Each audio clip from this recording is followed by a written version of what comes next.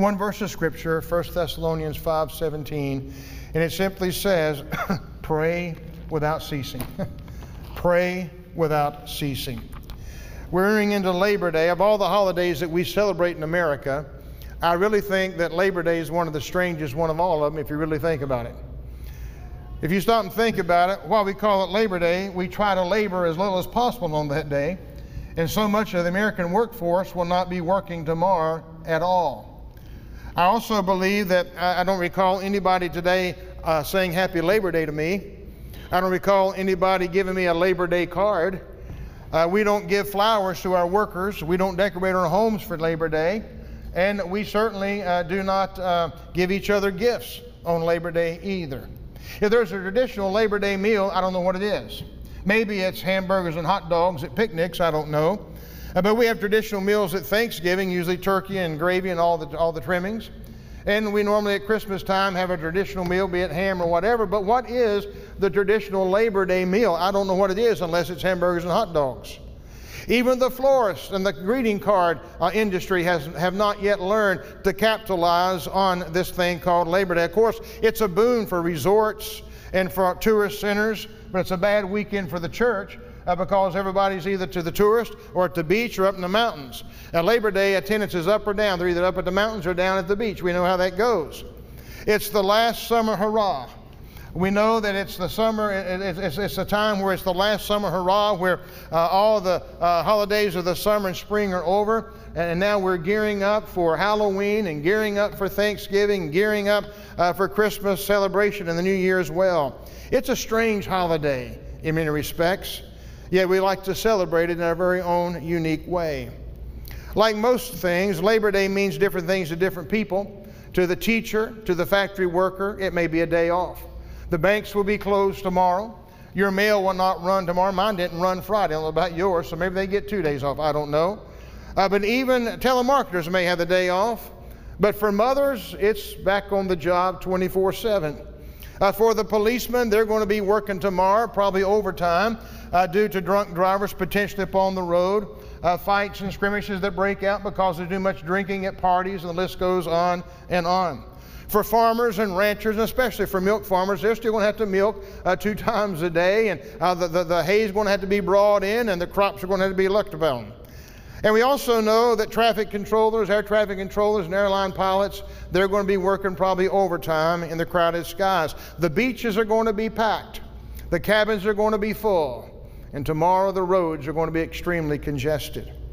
But Labor Day is officially on Monday, September the 5th. That will be tomorrow. Labor Day pays tribute to the contributions and the achievements of American workers and is traditionally observed on the first Monday in the month of September. It was created by the labor movement in the late 19th century and became a federal holiday in 1894. Labor Day weekend symbolizes the end of summer for many Americans. We celebrate with parties and picnics, and normally it's the kickoff to the football season for yet another year. Why do we celebrate Labor Day? Of all things to celebrate, labor. Why do we celebrate Labor Day? Labor Day is an annual celebration of workers and their achievements originated during one of America's labor history's most dismal chapters. In the late 1800s, at the height of the Industrial Revolution in the United States, the average American worked 12-hour days, 7 days a week, just to put food on the table. Desperate restrictions in some states, children as young as 5 and 6 years of age did as much work as the adults, and yet they did not even even clear anywhere near the same kind of money that the adults cleared during that particular time. People of all ages, especially among the poor, among many of the immigrants, they often faced unsafe working conditions. They had insufficient access to fresh air, sanitary facilities, and breaks. As manufacturing industry began to increase, as agriculture began to decrease within this country, there was a lot of people working under some ungodly working conditions. So labor unions were formed, and they first appeared in the 18th century. They grew more prominent and they grew more vocal as time went on. They began organizing strikes. They began to organize rallies to protest the poor working conditions and the poor pay among them. And they renegotiated their hours. They renegotiated the pay that they had as well. In the wake of this massive unrest and attempt to repair the ties with the American workers, Congress passed an act making Labor Day a legal holiday in the District of Columbia and its territory. So on June the 28th, 1894, President Grover Cleveland signed into law. More than a century later, the founder of Labor Day, we still don't know who that person was. We don't know who the founder was, but we know why it was founded. With that being said, if you have a day off tomorrow, happy Labor Day. Merry Labor Day. I don't know what to say, but enjoy the day. Be safe with your family. Be safe with your friends, and enjoy each other while you can. Hopefully, you will have the day off tomorrow. Now, one of the problems that I see in America, in our country, at least in my opinion, observation, is that there are many, many people that want a paycheck, but there are too many that do not want to work for the paycheck. With that being said today, brothers and sisters, we see this in our government. We see this propagated by our government. We see this in advertisements on our television screen. You deserve more, but you need to work less and less and less. Rewards without pay, pay without work. Getting without working at all. That's not right, and secondly, it's not even biblical. I'm here to tell you tonight that manual labor is not the president of Mexico. And I know that there are many people would starve to death if they put their food stamps underneath their work boots. There's something about work that brings dignity to a person. There's something about work that makes a man or a woman feel good. It makes us feel good that we've accomplished something, that God gives us ability, God gives us talent, God gives us a job to not just to perform, but something that will fulfill the inner need that's within mankind. As a matter of fact, the word work is mentioned around 689 times in the Word of God.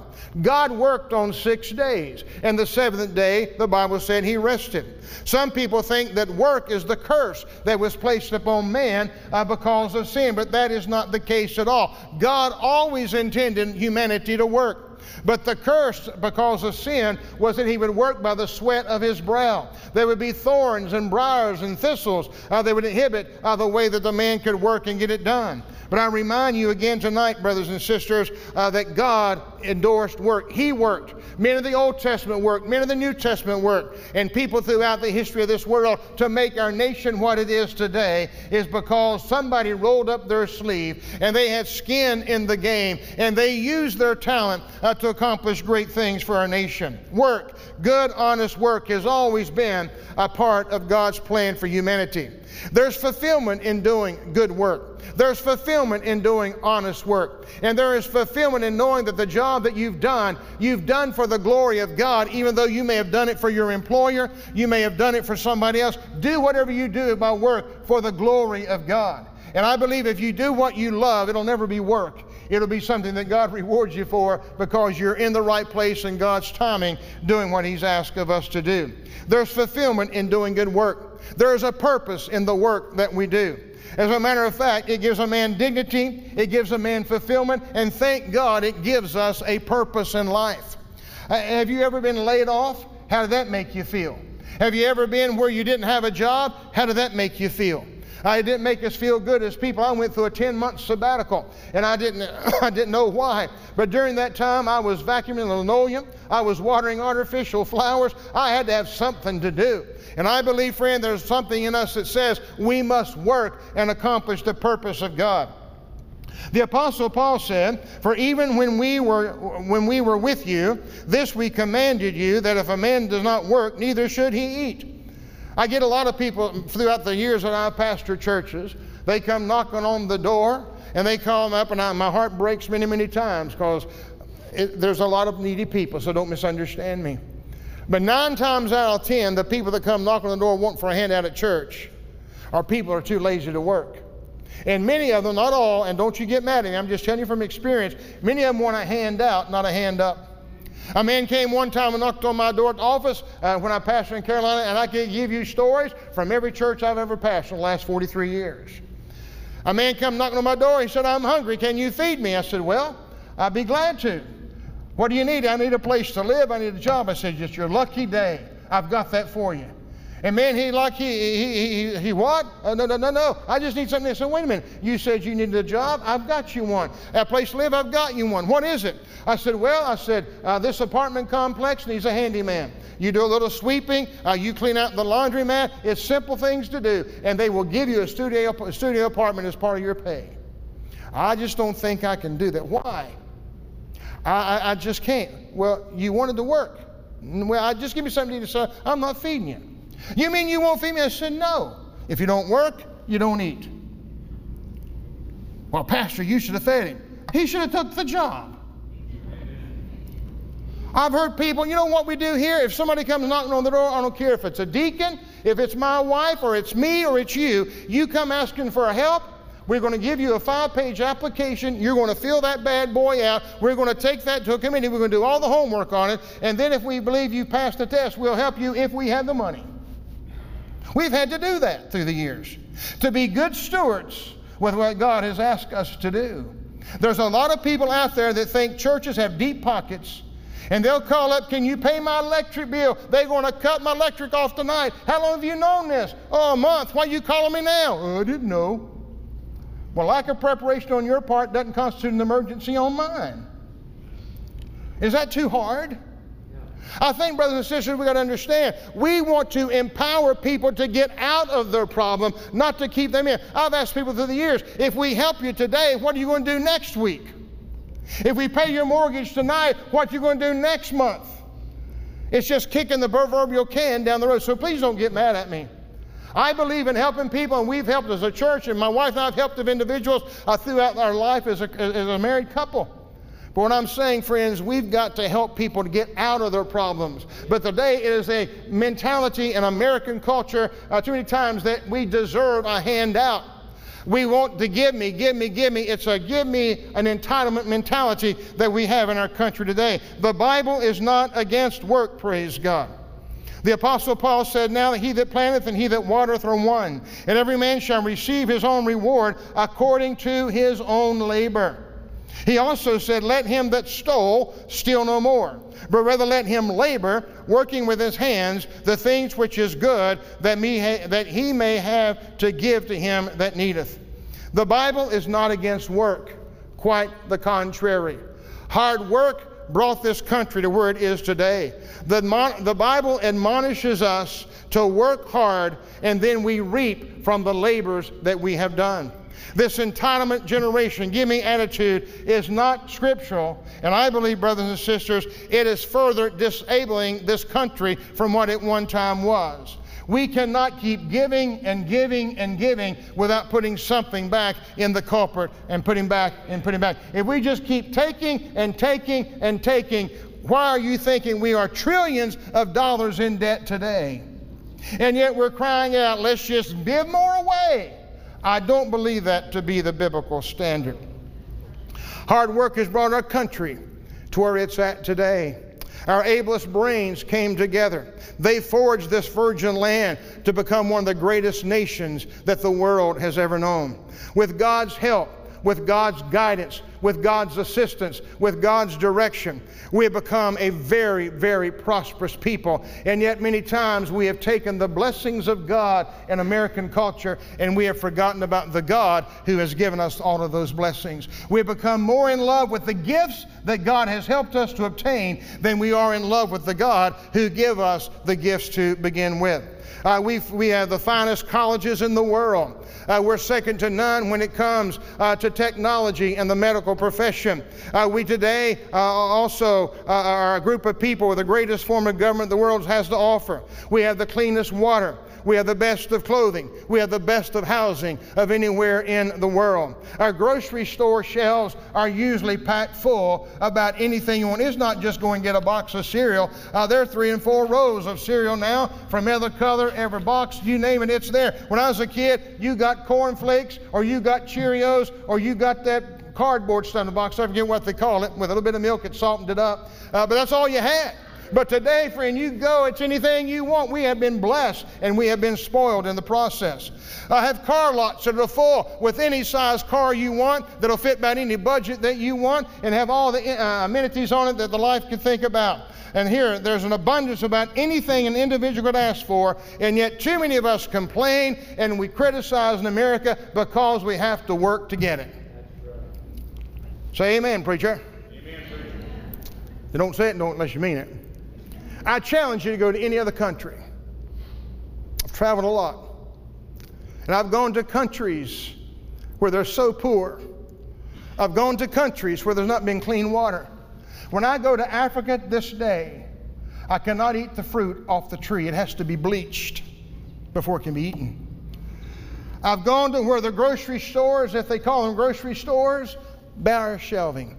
I've gone to hospitals where missionaries say, if I get sick, for God's sake, let me die, but don't send me to the hospital, because if I go, I will die for sure once I get there. We've been a blessed nation, but I'm concerned about our future. Amen. A missionary in Haiti brought a local pastor from Haiti back to America. And he saw all the beautiful things that we have in America. But you know what impressed that Haitian pastor more than anything else? The size of our trash cans. He says, you throw away more stuff than what we've ever seen in our life. I say we have indeed been a blessed nation from the Almighty God. But our entitlement mentality has made many lazy, many ungrateful, and many hardened in many aspects. Hard labor has brought America to where it's at today, and God has blessed our labor and our acknowledgement of Him by trusting Him, being led by Him, and the list goes on and on. However, I am deeply concerned that we're losing our dedicated workforce in America. I'm also convinced we're losing our way with God, working in the affairs of mankind, be it government, be it politics, be it entertainment, education, business, and in some respects, we're losing ground. Many churches, the church that He Himself has formed, that we're part of even today. We could ask the question this evening, what is the hardest labor known to man? What is the hardest labor known to man? If we were to ask the Israelites in Egypt, they would say the hardest labor that you could ever think of is working in the flesh pots of Egypt, in that dry, humid, airless desert, making brick, where the straw was hard to find, where the place was hot, and where we were forced, that was labor. I'm sure if you would ask the slaves in the cotton fields of the South in yesteryears, they'd probably tell you nobody's ever labored under the conditions that we've labored under. Perhaps today, if you were to ask children and the adults that worked in the sweatshops in America in the 1800s, and then also in Latin America and Asia during the last few hundred years, they'd probably tell you that you've never labored under any type of ungodly conditions like they have. And maybe you're sitting here tonight thinking, man, you don't know where I work. You don't know my boss. Let me talk about hard labor. I'll talk to you about that. What's the hardest labor known to man?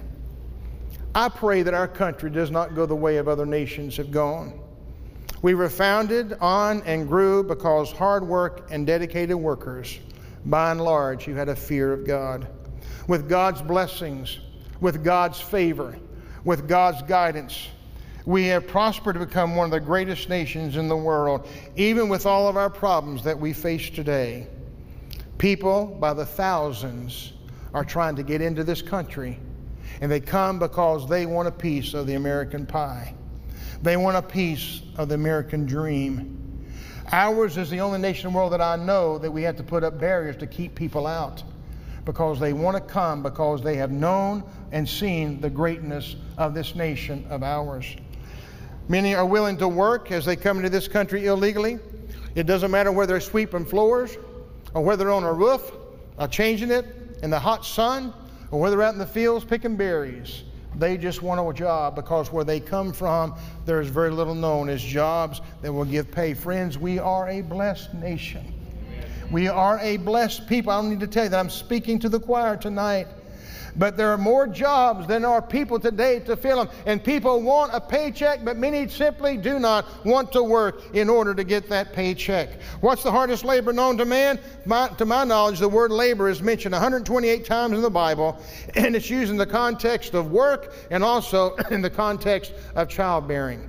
I've also said earlier that work is mentioned 689 times in the Bible.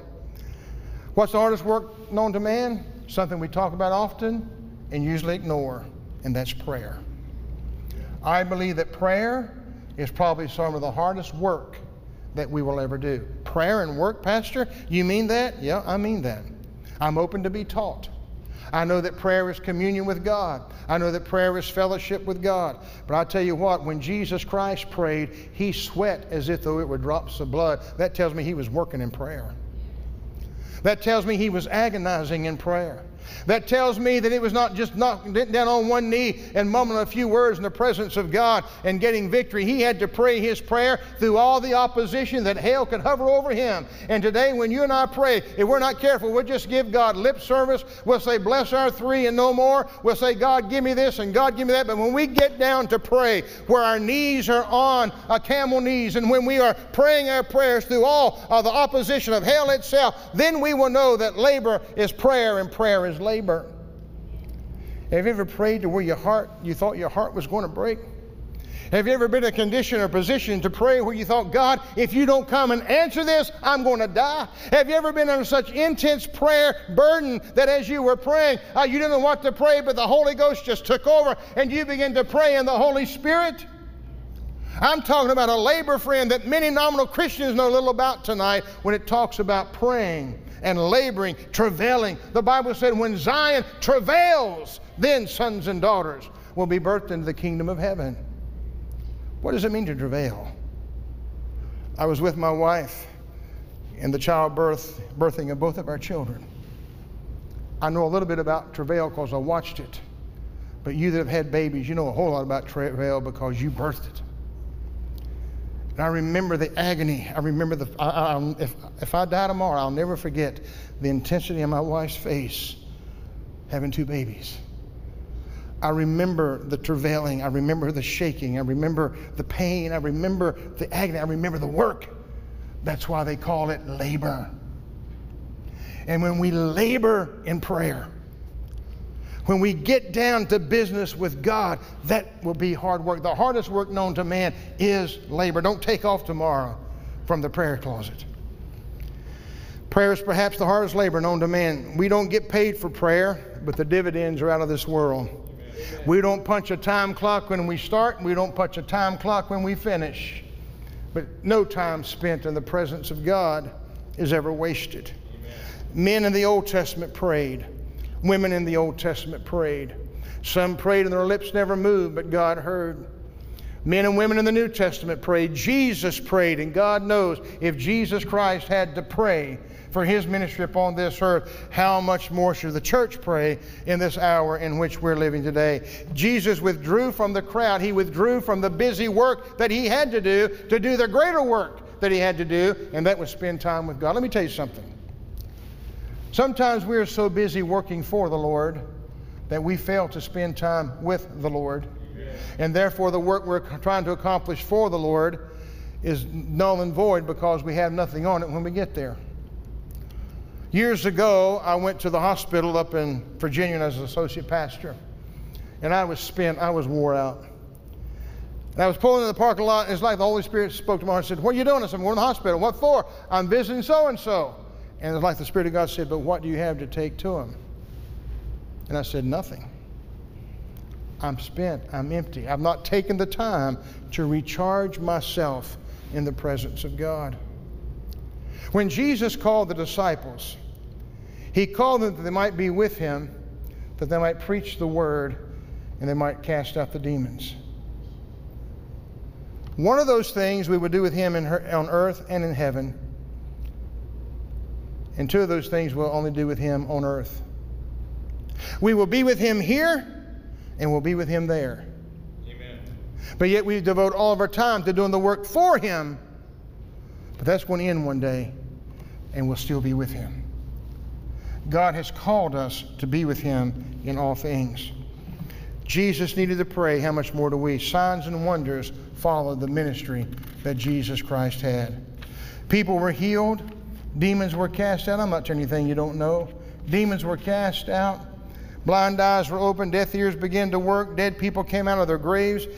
And not only did it happen to Jesus in His ministry, it did happen in the early church. My question is, where's the disconnect today? Do not misunderstand me. We are not working for God to do something. We are working in prayer. Does that make sense? Please don't misunderstand. We don't work our way for God to do something to us and for us. Everything God does is a gift. But what He wants us to do is we have got sometimes to pray through the opposition of darkness. We know where Satan's seat is. We wrestle not against flesh and blood, but principalities and powers and rulers of darkness and spiritual wickedness in high places. Satan has headquartered in the heavenlies, if you will. And you don't get on your knees and mumble a few words and get victory with God.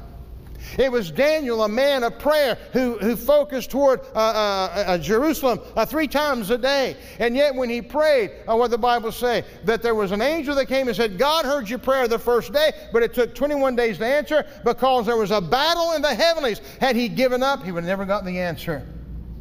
It takes laboring in prayer to continue going before the presence of the Almighty God. Not only did it happen for Jesus, it happened in the early church. And thank God, signs and wonders and miracles are still happening all around the world where people are laboring in prayer and taking the Lord at His word to do great exploits for Him. But like many Americans, we want the benefits of answered prayer without spending the time in prayer. Like many Americans, we want the paycheck without doing the work. We merit nothing from God by our works, but He wants us to fellowship with Him by prayer. He wants to bless us. He wants to lead us. He wants to guide us. He wants to speak to us. He wants to enable us. He wants to empower us. He wants to supply our every need. But many times we want the blessing without spending time in the presence of the blesser. I'm going to ask this tonight, and I want you to be honest with me. How many of us in this room find it more difficult to pray today than ever before? I said, how many of us in this room find it more difficult to pray today than ever before? More difficult. Why is that? I don't necessarily have the answer. Am I lazy? Maybe. Am I too busy? Maybe. Can I not find the time? Oh, we tell ourselves that, but that's a big lie. We lie to ourselves. It's a matter of fact of saying, God, sometimes we don't need anything because we've been so blessed. And it's only when trials and tests and sickness and death and prodigals and life dumps a load on us of misery that we get down with God and begin to cry out for Him to intervene on behalf of our need for that season of our life. But if we as Christians can come to the place where we realize that prayer is not the last-ditch effort that we do, but prayer is a way we live. Amen. It's not just thanking the Lord for the food at dinner time, but it's having a meeting place with God every day, whether it be morning, noon, or night, or all three, or one of the above. Have a place where you meet with God. Have a specific time where you commune with God. Because you see, we are winning our victory for tomorrow today. When Paul and Silas were in prison, they did not win their victory at midnight. They won their victory days and days and days prior to that midnight experience, because they went into the prison already prayed up. They went into the prison already with the knowledge of God. They went into the presence of the prison already with an anointing upon them. And yet too many times we're like people in American workforce. They have more month than they have money, and therefore they say, what do we do? What do we do? Give me a handout, give me a handout. And aren't we sometimes doing God the same way? We've not spent time with you, Lord. We've been too busy working for you, whatever. And then here comes the tragedy, here comes the problem, here comes the upheaval. And thank God in His mercy, He still hears us. Amen. He still communes with us, and He still gives us the grace. But oh, that we could go into that problem already prayed up. If we could go into that dilemma already prayed up. If we could go in that sickness or through that death already prayed up. Hallelujah. It's a sight what the Lord can do. Now the text said, I guess tonight if my text had the measles, my sermon probably never would have caught it because we didn't get close together, did we? Pray without ceasing. Pray without ceasing. Which tells me that there's going to be a prayer on our lips every day at all times. We have these wonderful things called cell phones today. It's one of those things you love to hate. Can I just say this? For God's sake, don't text in your car. It is not a telephone booth, it's a car. And today, going down the road, this guy, I'm in a hurry, and this guy in a 50 mile an hour zone, 35. It's not a telephone booth, it's a car, okay? Let's drive. These cell phones are amazing. We can connect with people all around the world without going into a phone booth or going into a house or an office. We can pick up and dial, and boom, there we are. Prayer is the same way. We don't have to pray just at church. We don't have to pray just in our house or just in our office or just underneath the oak tree. We just need to pray. Thank you. Amen. Did you hear what he said? That's the next point. We just need to pray. Any place, any time, God's ears are open. Church, I'm speaking tonight to the cream of the crop, talking to the choir. But that's labor for the Lord in prayer and ministry. I've stressed it many, many times. I just read a book talking about the blood of Jesus. Plead the blood of Jesus Christ in your prayer life over your family, your friends, your loved ones, your business, your church. Pray like you've never prayed before for the salvation of our lost family and our lost friends. Let's pray for the healing of the sick and the afflicted. I think sometimes we allow our experiences to dictate how we're going to pray. Well, I prayed and nobody got healed. Hang it. We're praying from the book. Pray for healing, for the afflicted to be healed. Let's pray for revival for this church. I think God is about to do something. I feel like we've always been on the precipice of something. And maybe just one more prayer, just one more praise. Have you ever taken a cup and filled it up with water all the way to the brim? Just filled it up with water till it's right here. Have you ever watched the level of that water rise above the brim without coming out? You ever done that? If you just keep adding one drop at a time, that water level will rise above the brim, and it is the gravity and the tension that keeps it in the in the cup.